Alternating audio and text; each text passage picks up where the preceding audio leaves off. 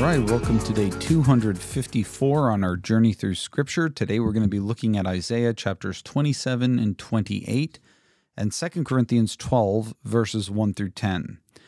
Okay, so chapter 27 of Isaiah kind of helps to orient ourselves by just looking at the last two verses of 26 that we looked at yesterday. So a big theme that we of course have been seeing in Isaiah is this coming time of calamity and the judgment of God, and that on the other side of this judgment, God will bring about a great redemption for his people and establish the rule of the Messianic king forever. So here we have, "Come, my people, enter into your chambers, shut your doors behind you, hide yourselves for a little while until fury has passed by. For behold, Yahweh is coming out of his place to punish the inhabitants of the earth for their iniquity, and the earth will disclose the blood shed on it, and will no more cover its slain." And that is, I think, kind of connected to this first verse in chapter 27, which otherwise feels a little bit out of place in chapter 27.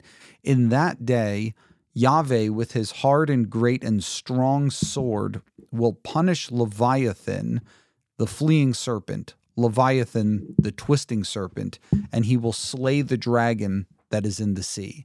So we've met Leviathan several times in our readings so far.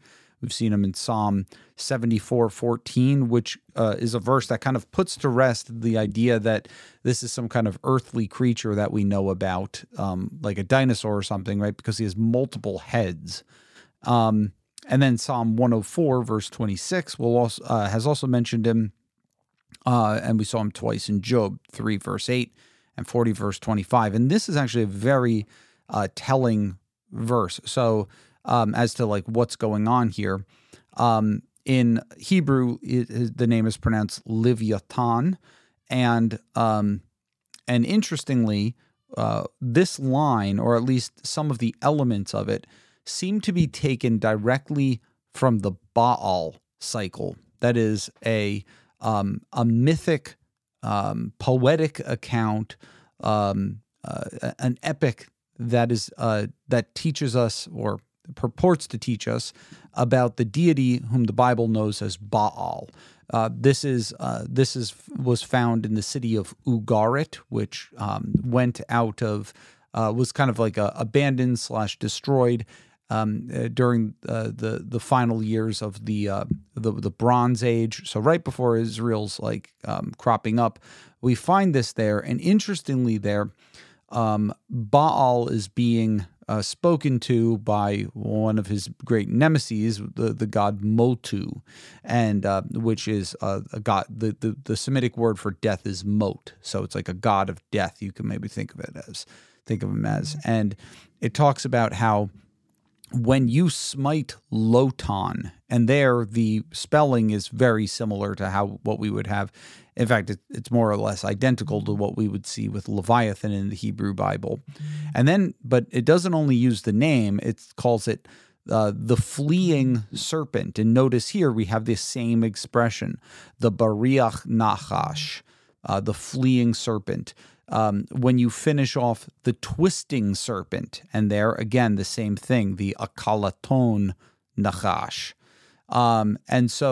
And then it calls it the close coiling one with 7 heads. And again, remember that in Psalm 74:14, this thing has 7 heads. And so the idea here is that Isaiah is using language that is even maybe even lifted directly from this or something like it, a source like it, language that is kind of stock ancient Near Eastern language, to speak about this great mythical creature whom a powerful deity smites, and applying that to God. And there I noted that, this is obviously poetic language. I don't think this commits us to saying that there really is a 7-headed Leviathan. The enemy whom God defeats can be described in any number of ways, right? In personified evil, In Revelation, Satan is described as a dragon, right? A red dragon. You've got a beast from the sea coming up and all kinds of things like that. You've got beasts with 7 heads. And here I think you have that kind of language creeping into Isaiah as well to vividly portray God's victory over this intimidating, seemingly undefeatable enemy. Here, note that he is called the dragon that is in the sea. At least that's how the English Standard Version translated it. That word there is tanin, which occurs in Genesis 1:21 to describe the great sea monsters or creatures. So like big things, sharks, whales, maybe the giant squid, these great mysterious creatures that swim in the sea. Interestingly, it can also just simply be referring to like a serpentine kind of thing. Like this is also the word like in Exodus 7:9 where Moses throws down his staff and it turns into a serpent. There it turns into a tanin. And that, of course, is what the magicians of Egypt turn their staffs into as well. So that's that. And I think that's the imagery that starts chapter 27 of Isaiah. Just thought I'd take a little bit of extra time to explain it because it is kind of an interesting thing. But the idea here, of course, is that this looks forward to the day when the enemy of God's people is defeated, the final enemy, and the coming peace that Isaiah has been telling us about is established. And then note how 27 then begins riffing on the Song of the Vineyard from chapter 5. Remember, I will sing a song, a song of the vineyard of my beloved, right? And here we have the pleasant vineyard, sing of it. But now there, of course, it was like I went and looked for good grapes and all I found there was wild grapes. Like this vineyard stinks and I have to basically, it's a do-over. I got to get rid of it. Here, it's a pleasant vineyard. Sing of it, celebrate it. I, Yahweh, am its keeper. Every moment I water it, lest anyone punish it. I keep it night and day. I have no wrath. Okay, so this vineyard now, which was basically a loss in chapter 5, now this vineyard will be a success. It will flourish. And in the vineyard, right back in chapter 5, verse 6, it had thorns and briars in it, right? And that was a problem. This uncared for vineyard that was just overgrown with quote unquote thorns and briars. And indeed, this is an imagery that Isaiah likes to use. He uses it 3 times in chapter 7, verses 23 through 25. Again, talking about like just how the land is ruined and it's desolate, and so thorns and briars grow all over the place. We also see this in 9:18 and in 10:17, but here now there's no thorns and briars. But here I think the imagery is like God is looking for some stuff to burn up, but there's nothing left, right? It's good. If there were, of course, I would march against them. I would burn them up together. But rather this is a time of peace. So let them make shalom with me. Let them make shalom with me. In that day, in days to come, God says, Jacob shall take root. Israel shall blossom and put forth shoots and fill the whole world with fruit. So here we see this blessing of the Messianic kingdom extending once again to all nations. But then, of course, in typical Isaiah fashion, we are back to a description of the judgment that is coming. But it's got a little bit of comfort there, right? So like this is a reality, but he's not finally going to wipe them out. There is hope for them, unlike a lot of these other nations that he's been proclaiming judgment on. So it begins, has he struck them as he struck those who struck them?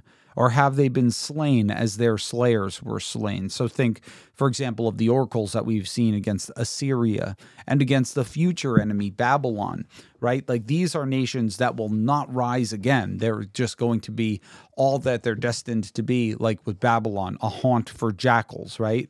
That the way in which God has struck his people is severe, but it's not something that's permanent. They will rise again and they will be more glorious. And furthermore, the judgment that they're going to be facing, which is exile, okay, so measure by exile you contended with them, he removed them with his fierce breath in the day of the east wind.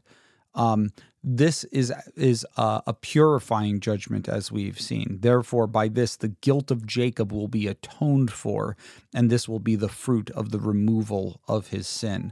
So here, atonement being used in a very interesting way. Of course, atonement, the key idea is kind of washing or purifying.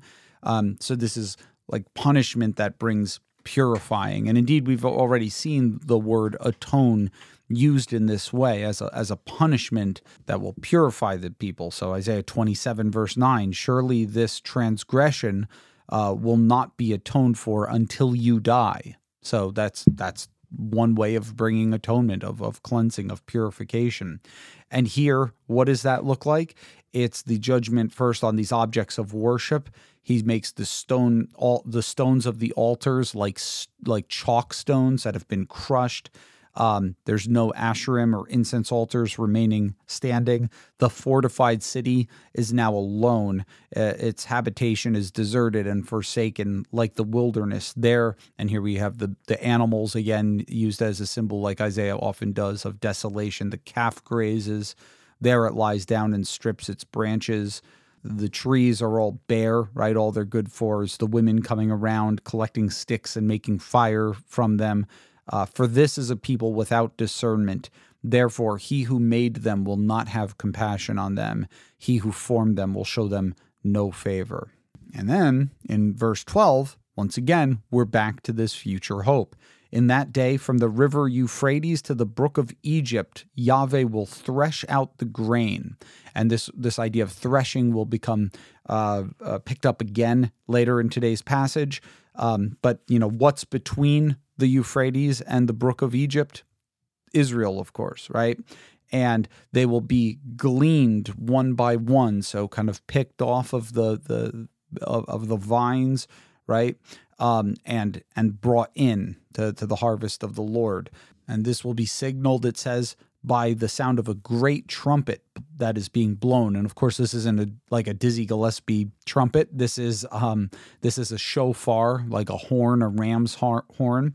And it will be blown, and those who were lost in the land of Assyria, right, those who are in exile, and those who were driven out to the land of Egypt. Okay, Egypt was a place that some Judeans chose to take refuge in those days. They will come back and they will worship Yahweh on the holy mountain at Jerusalem. Notice the new Exodus theme here once again picked up. I think it's also possible that this might be a passage that informs Paul's use of the imagery of a trumpet, both in 1 Corinthians 15:52, where the trumpet blasts and then the dead are raised imperishable, or in 1 Thessalonians 4:16, the Lord will descend and the dead in Christ will rise. So notice here we have the coming of the Christ to the earth to reign, and of course the idea of resurrection, which we've already seen is something that Isaiah has incorporated into the mix of the future messianic kingdom. And it's interesting, I think, that both those passages of Paul that speak of the trumpet blast are connected to the idea of resurrection. And so here we also have now grouped into this concept the return from exile. So a return, an ultimate return from exile, we might say, for a permanent dwelling in peace in the land. Okay, now chapter 28 rather, is interesting in that it seems to rewind the clock a little bit, right? We've looked as far forward as the Babylonian exile, but now we're back to a place where Ephraim is still standing. So this is prior to 722, but it seems to be talking about how it is in its final years. And here, the leaders of Ephraim are described as the drunkards of Ephraim. And they have a proud crown. So the proud crown of the drunkards of Ephraim, the fading flower of its glorious beauty, right? So this kingdom that was once just so impressive, all these houses of ivory, much more wealth than the kingdom of Judah. It's now in its final stages of collapse. it's on the so it's addressing the crown, right? Like the symbol of its opulence, the symbol of its power, the crown of the drunkards, which is in fact a fading flower, which is on the head of the rich valley of those, again, overcome with wine. And so drinking is a prominent thing here, right? That, not to say, again, that as I've said in the past, not to say that alcohol consumption is just summarily dismissed in the Bible as something that is always evil, but of course it's very complex. Like, it could be a sign of great joy and celebration, but oftentimes, as we know with alcohol, it goes too far and becomes a cup of staggering, becomes a shameful thing, a destructive thing, and it can also be a symbol of wealth that is gained as a result of oppression. While others suffer, you're drinking wine. So the Lord has one who is mighty and strong. And here it's hard to see in this anything than a reference to the coming Assyrian army, like a storm of hail, a destroying tempest, a storm of mighty overflowing waters. He casts down to the earth with his crown, with his hand. And then, speaking of that proud crown on the drunkards of Ephraim, they will be trodden underfoot. And then the fading flower, right? It's of its glorious beauty on the head of that rich valley. It's going to be like a first ripe fig before the summer. And what does that mean? Well, when you go out and you look, you see that first ripe fig, you're like, "Ooh, figs are back in season." You pick it off the plant and you eat it. And that's what the coming invaders will do to Israel, to the northern kingdom. In that day, Yahweh of hosts will be a crown of glory. So this shameful crown, this fading crown, now we have a permanent crown, a diadem of beauty to the remnant of his people. So you people who are being judged for your sin, like, this is the end of the line for you. But something even better will be given to those who remain faithful to the Lord. He will be a spirit of justice to him who sits in judgment, and strength to those who turn back the battle at the gate. So he will equip those who have to be in charge of the people who are charged with care, with justice, with protection. And then picking up this idea of wine again and drunkenness, these also reel with wine. They stagger with strong drink. And who are these? Well, the priest and the prophet, those who should be leading the people in religious stuff, right? In the knowledge of Yahweh, and they're drunk too. And here in this kind of the twist of the metaphor, the drink will swallow them. They are swallowed by the wine. I'm reminded here of a thing that is sometimes said about people who struggle with drinking, like what that's like. And it's kind of like a proverb, right? The man takes a drink, the drink takes a drink, the drink takes the man. And I think that's insightful about how it can get over, how we can overdo it with alcohol. And here, of course, alcohol is symbolizing more than just alcohol, but it is part of that as well, right? So this thing that they were using to celebrate and, we're fine, we're good, we're rich, we don't have to worry. Now the very things that caused them to have that attitude are going to be causing them to stagger now. They reel in vision, they stumble in giving judgment, right? The prophet and the priest, they're unable to give anything worthwhile. And here is another one of Isaiah's gross images. It's definitely up there with the bed of maggots and blanket of worms. But here, all tables are full of filthy vomit. Okay, so they've been drinking, and so you know what comes after a lot of drinking? A lot of puking. So these guys have just like ralphed all over the tables to the extent where there's no space left. Like, you can't even put something down. It's just covered with puke. Yeah, I hope you're not having lunch right now. To whom will he teach knowledge, right? Who is left for those who might hear the word of God? To whom will he explain the message? Because everybody who should have been listening, they've been busy getting drunk. So who is left? The young children. And indeed, right, it's the coming generations who will experience the return from exile. So those who are weaned from the milk, those who are taken from the breast.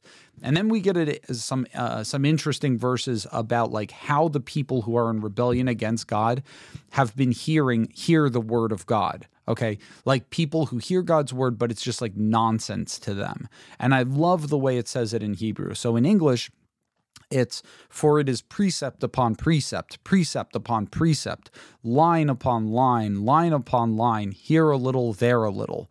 Okay. Hebrew, it's way more like concise and catchy. So in Hebrew, the way you say it is tzav latzav, kav lakav, za'er sham.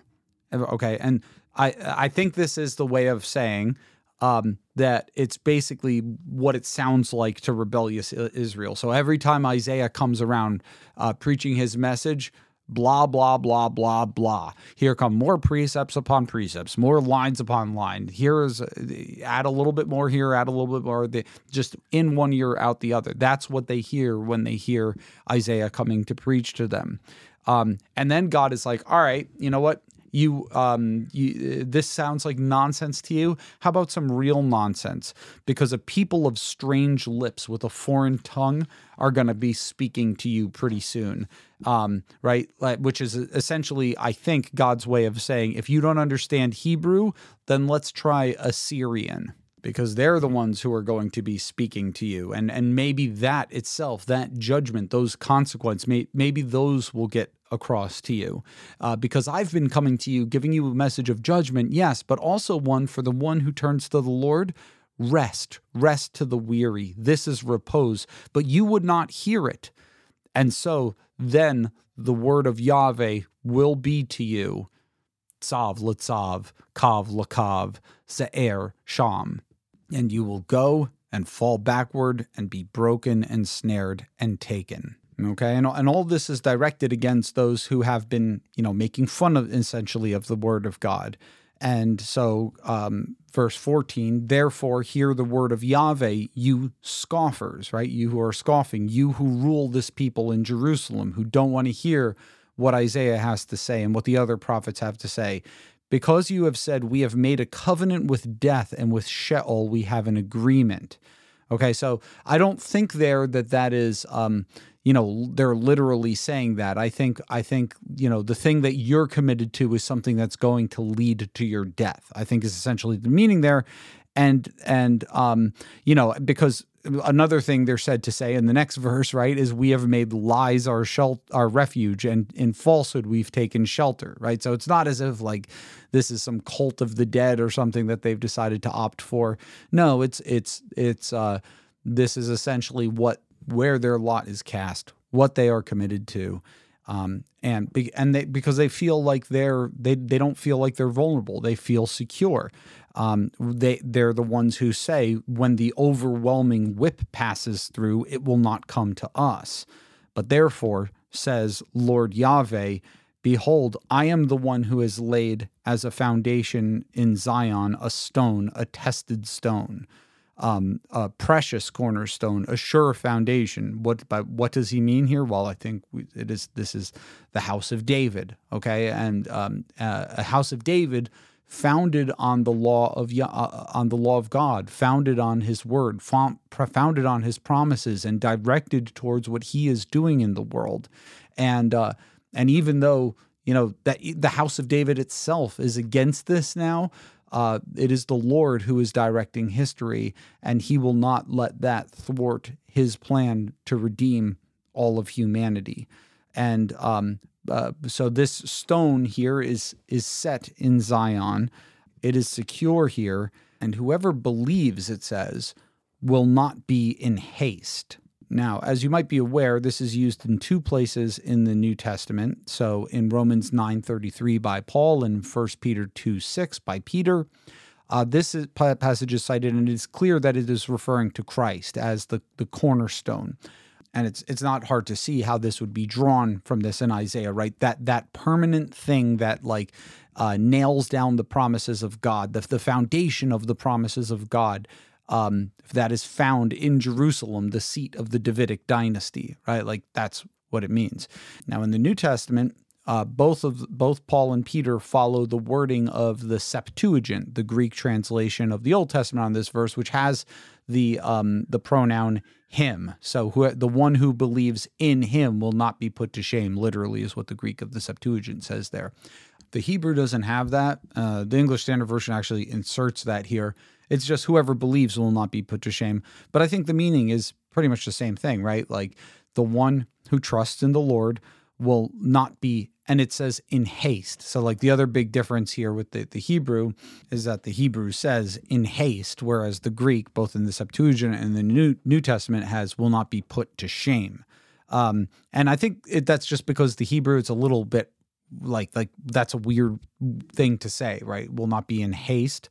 But I think that, certainly the idea is, you could see it if you think about it a little bit, like what Isaiah is communicating here, right? Like that you will have peace. You're not going to be like experience like the terror, the anxiety, the haste that those coming under God's judgment will feel. I think this is related to the verse we read a few days ago. You keep him in perfect peace, whose mind is stayed on you, because he trusts in you. And here, the one who believes in the Lord and in his promises, and in the one who is set as a cornerstone in Zion, is the one who will not be in haste. So I think that's the idea there. I think that accounts for the differences. The ideas are basically the same, but the Greek puts it in a little bit more of an accessible way of saying than the Hebrew does. God will make justice the line, so the standard will be what, true righteousness, true justice, righteousness as the plumb line. The hail will sweep away the refuge of lies. The waters will overwhelm the shelter. Then your covenant with death, this covenant with death that you've established, will be annulled. Your agreement with Sheol will not stand, right? He will cancel this wicked rebellion that you are dead set on when the overwhelming scourge passes through, right? That overwhelming whip that you thought wasn't going to pass through your land, when it does actually happen, it is happening. And when it does, then all this nonsense that you're engaged in will be gone. You will be beaten down by it. As often as it passes through, it will take you. Morning by morning, it will pass through, day and night. So not only is it coming, but it will be relentless. Notice here, right? Like the what could be described as the haste, right? It will be sheer terror to understand the message. Oh my gosh, this is what we've been making fun of this whole time. The bed is too short to stretch oneself on, right? There's no comfort, no rest. The covering is too narrow to wrap yourself in. A bed too small, a cover, right? You can't cover yourself up. You can't lie down. And then the Lord will rise up as on Mount Perazim. This is a reference to 2 Samuel 5, this victory that David won over the Philistines by God's help, right? And as in the valley of Gibeon, it will be roused. He will be roused. That's a reference to Joshua 10, the day the sun stood still. And both those times it was God fighting on behalf of Israel against her enemies. But now here, as God fought in this extraordinary, miraculous way against for Israel and against their enemies, now it will be directed against Judah itself, against those who have made the covenant with death. And to you, like the idea that God would ever deign to judge you, that he would ever decide this against you, this is his deed, his strange deed, his work, his alien work. So do not scoff. Stop scoffing at the word of God, lest your bonds be made strong. For I've heard a decree of destruction from Lord Yahweh of hosts against the whole land. Give ear and hear my voice. Give attention, hear my speech. And then you have this agricultural imagery brought in. First, God is the one who planted you, right? But that season doesn't last forever. Does he who plows for sowing plow continually? No. Does he continually open and harrow the ground? No. Eventually he's done and it's time to go on to the next step. So next step, when he's leveled its surface, does he not scatter dill, sow cumin, and put in wheat in rows and barley in its proper place and emmer as the border? for he is rightly instructed. God teaches him, right? He's a good farmer, but a good farmer knows that there's different phases, just like there's different phases with you, right? Like the bringing you into the land, the establishing you in the land, then the raising up a king for you, and all this stuff that we've been through. You think that's just going to go on forever? But then what is coming is this time of judgment that Isaiah has been talking about, which elsewhere in Isaiah has been described as a time of what? A time of threshing, a time of winnowing, where the chaff is separated from the wheat. Think, for example, of chapter 21, verse 10. Oh, my threshed and winnowed one, right? Like comfort to the people once they've been through this. So dill is not threshed with a threshing sledge, nor is a cartwheel rolled over cumin, but dill is beaten out with a stick and cumin with a rod. Does one crush grain for bread? Yes, he does. But again, this phase does not last forever either. So as these other things, like the goodness, that does not last forever because judgment is coming, so the judgment does not last forever because goodness is coming. He does not thresh it forever. When he drives his cartwheel over it with his horses, he does not crush it, right? It's not completely gone. This also comes from Yahweh of hosts. He is wonderful in counsel and excellent in wisdom. All right, now let's go over to 2 Corinthians 2, verses 1 through 10. So here is Paul boasting in his weakness, giving them an idea of what a true apostle looks like. And remember yesterday, he's like, I don't want to do this, but I kind of have to, right? And so that's like the attitude he has here. Notice like his rhetoric, right? He's doing so, but he's doing so reluctantly. I must go on boasting, though there is nothing gained by it. And if I must do that, I'm going to tell you something that I haven't told lots of people, okay? I'm going to go on to visions and revelations of the Lord, okay? So these guys think that they know what's up. And then, so what we get next is Paul relating to us a vision that he had.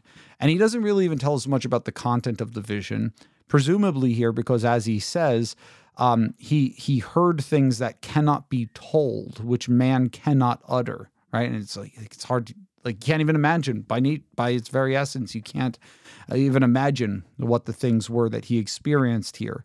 But as great as this vision that he had was, there's a lot here too to show that Paul has been quiet about this. So number one, he says it happened 14 years ago. And since then, I've been pretty silent about it, right? We don't hear about it in Acts. We don't, in fact, 14 years ago puts this vision around 43 AD. That's, before a lot of what Paul does in the book of Acts. And he's not even going to talk about himself in the first person. He's like, I know a guy, wink, wink, right? And it's like, okay, tell me about your quote unquote friend, Paul. So like, that's how he's trying to be humble, but he's trying to also tell them about this. He wants them to know about it, to know that, he has a connection with God and with God's will and with the gospel that others do not have, but he's also not proud of it. It's not like a matter of personal pride, as if it's because he's awesome that God showed these things to him. So he's walking this line between telling them this because he thinks it'll be to their benefit, but also being very humble. So I know a man in Christ, I know a guy who 14 years ago was caught up to the third heaven. Now, a lot of people have made a lot about this, trying to be very specific about like biblical cosmology, like there's this heaven and then this heaven and this heaven. I think what's going on here is this is the way that we know at least some, if not a lot, of rabbis would have spoken of the highest degree of heaven that there is. And this expression appears to have been taken from the prayer of Solomon at the consecration or dedication of the temple in 1 Kings 8:27, where he says, "Heaven and highest of heavens cannot contain you, Lord." The expression in Hebrew is actually pretty cool. It's Hashemayim u'shemei Hashemayim, the heaven and the highest of heavens. And so there are various rabbinical teachers who used that term then to speak of the third heaven as like that's the place where God actually is. You also have this term used in Deuteronomy 10:14, 2 Chronicles 2:6, 2 Chronicles 6:18, and Nehemiah 9:6. So he went to where God is. And he doesn't know whether it was bodily or if he was like having an out-of-body experience that God gave to him. He said, I don't even know. And I can't even really tell you what I heard, what I experienced there. Man may not utter these things. And on behalf of that man, I can boast, right? I can boast. Have these guys experienced stuff like that? But then notice he turns away from that, right? He says, because that's not the essence of my boasting. That's not what I want to boast about. I want to boast in my weaknesses. Because again, those are the things that it's not this ecstatic spiritual experience that I had that qualifies me to be an apostle of Christ. It is the fact that I have seen the Lord. It is the fact that he personally appointed me to be his apostle. And it is now lived out in my life of suffering, in my life of following the Lord and bearing on my body the marks of Jesus. So he says, I'm not going to like dwell on this, okay? Because the things that really equip me is the fact that I'm a jar of clay, and the fact that in this jar of clay I have this treasure that is the gospel. In fact, God has done things in my life, Paul tells them, to keep me from becoming conceited, to keep me from puffing my head up. And maybe that's part of God allowing and bringing all this suffering into Paul's life. And in particularly, he mentions something that God gave him to prevent him from being conceited because of the surpassing greatness of the revelations he was having, what he calls his thorn in the flesh. And he doesn't say a lot about it, at least in terms of like what it is. What he says about it is that it was a messenger of Satan to harass him, to keep him from becoming conceited, which I think is interesting. It's one of these passages where we see God using even Satan's intentions, right? Because it's not Satan's final intention with some kind of thorn in Paul's flesh is not to keep him from being conceited. If anything, Satan wants him conceited. So it's God using something that Satan brought to him for his own purposes, to keep Paul humble, to keep him humble. And, we can speculate a lot on what this exactly is. As I said, Paul doesn't tell us what it is. I don't think it's a sin struggle, because he does say that he boasts in his weakness. Like, for example, here in verse 9, he says this. And if that is linked to the thorn in the flesh, it doesn't sound like he'd be boasting about some sin struggle he has. It's probably some kind of physical ailment. And pretty much anyone's guess is as good as anyone else's. I have heard that I think I remember Scott Hafeman proposed this idea that it may have been terrible headaches that Paul suffered from. And a clue to this is actually something he says in Galatians 4:15, where he's speaking of their love for him. And he says something very odd there. He says, I can attest that if you could have, you would have gouged out your own eyes and given them to me. Now, of course, it's a little speculative, but it's possible that what he's talking about there is this intense pain that he experienced from migraines or something. Just kind of putting that out there as a possibility. I'm not saying that it is this or it isn't, but the purpose is that the thing is that Paul sees this weakness, this thing that buffeted him, that caused a real struggle for him. And he didn't just say like, this isn't, this doesn't belong in my life. I shouldn't be struggling. I'm God's apostle. No, he actually sees this incredible hardship that was given to him. And he says, God's given this to me. And as unpleasant as it is, in a sense, it's a gift. And if nothing else, I can say it's a gift to stop me from becoming conceited, because indeed it has. And this is at least one thing that I can see that the Lord is doing with this hardship in my life. I pled to the Lord to take it from me 3 times. I did. But then a revelation that he did give me that I can utter is that he told me, my grace is sufficient for you because my power is made perfect in your weakness. And so Paul says, this too is something I will boast about.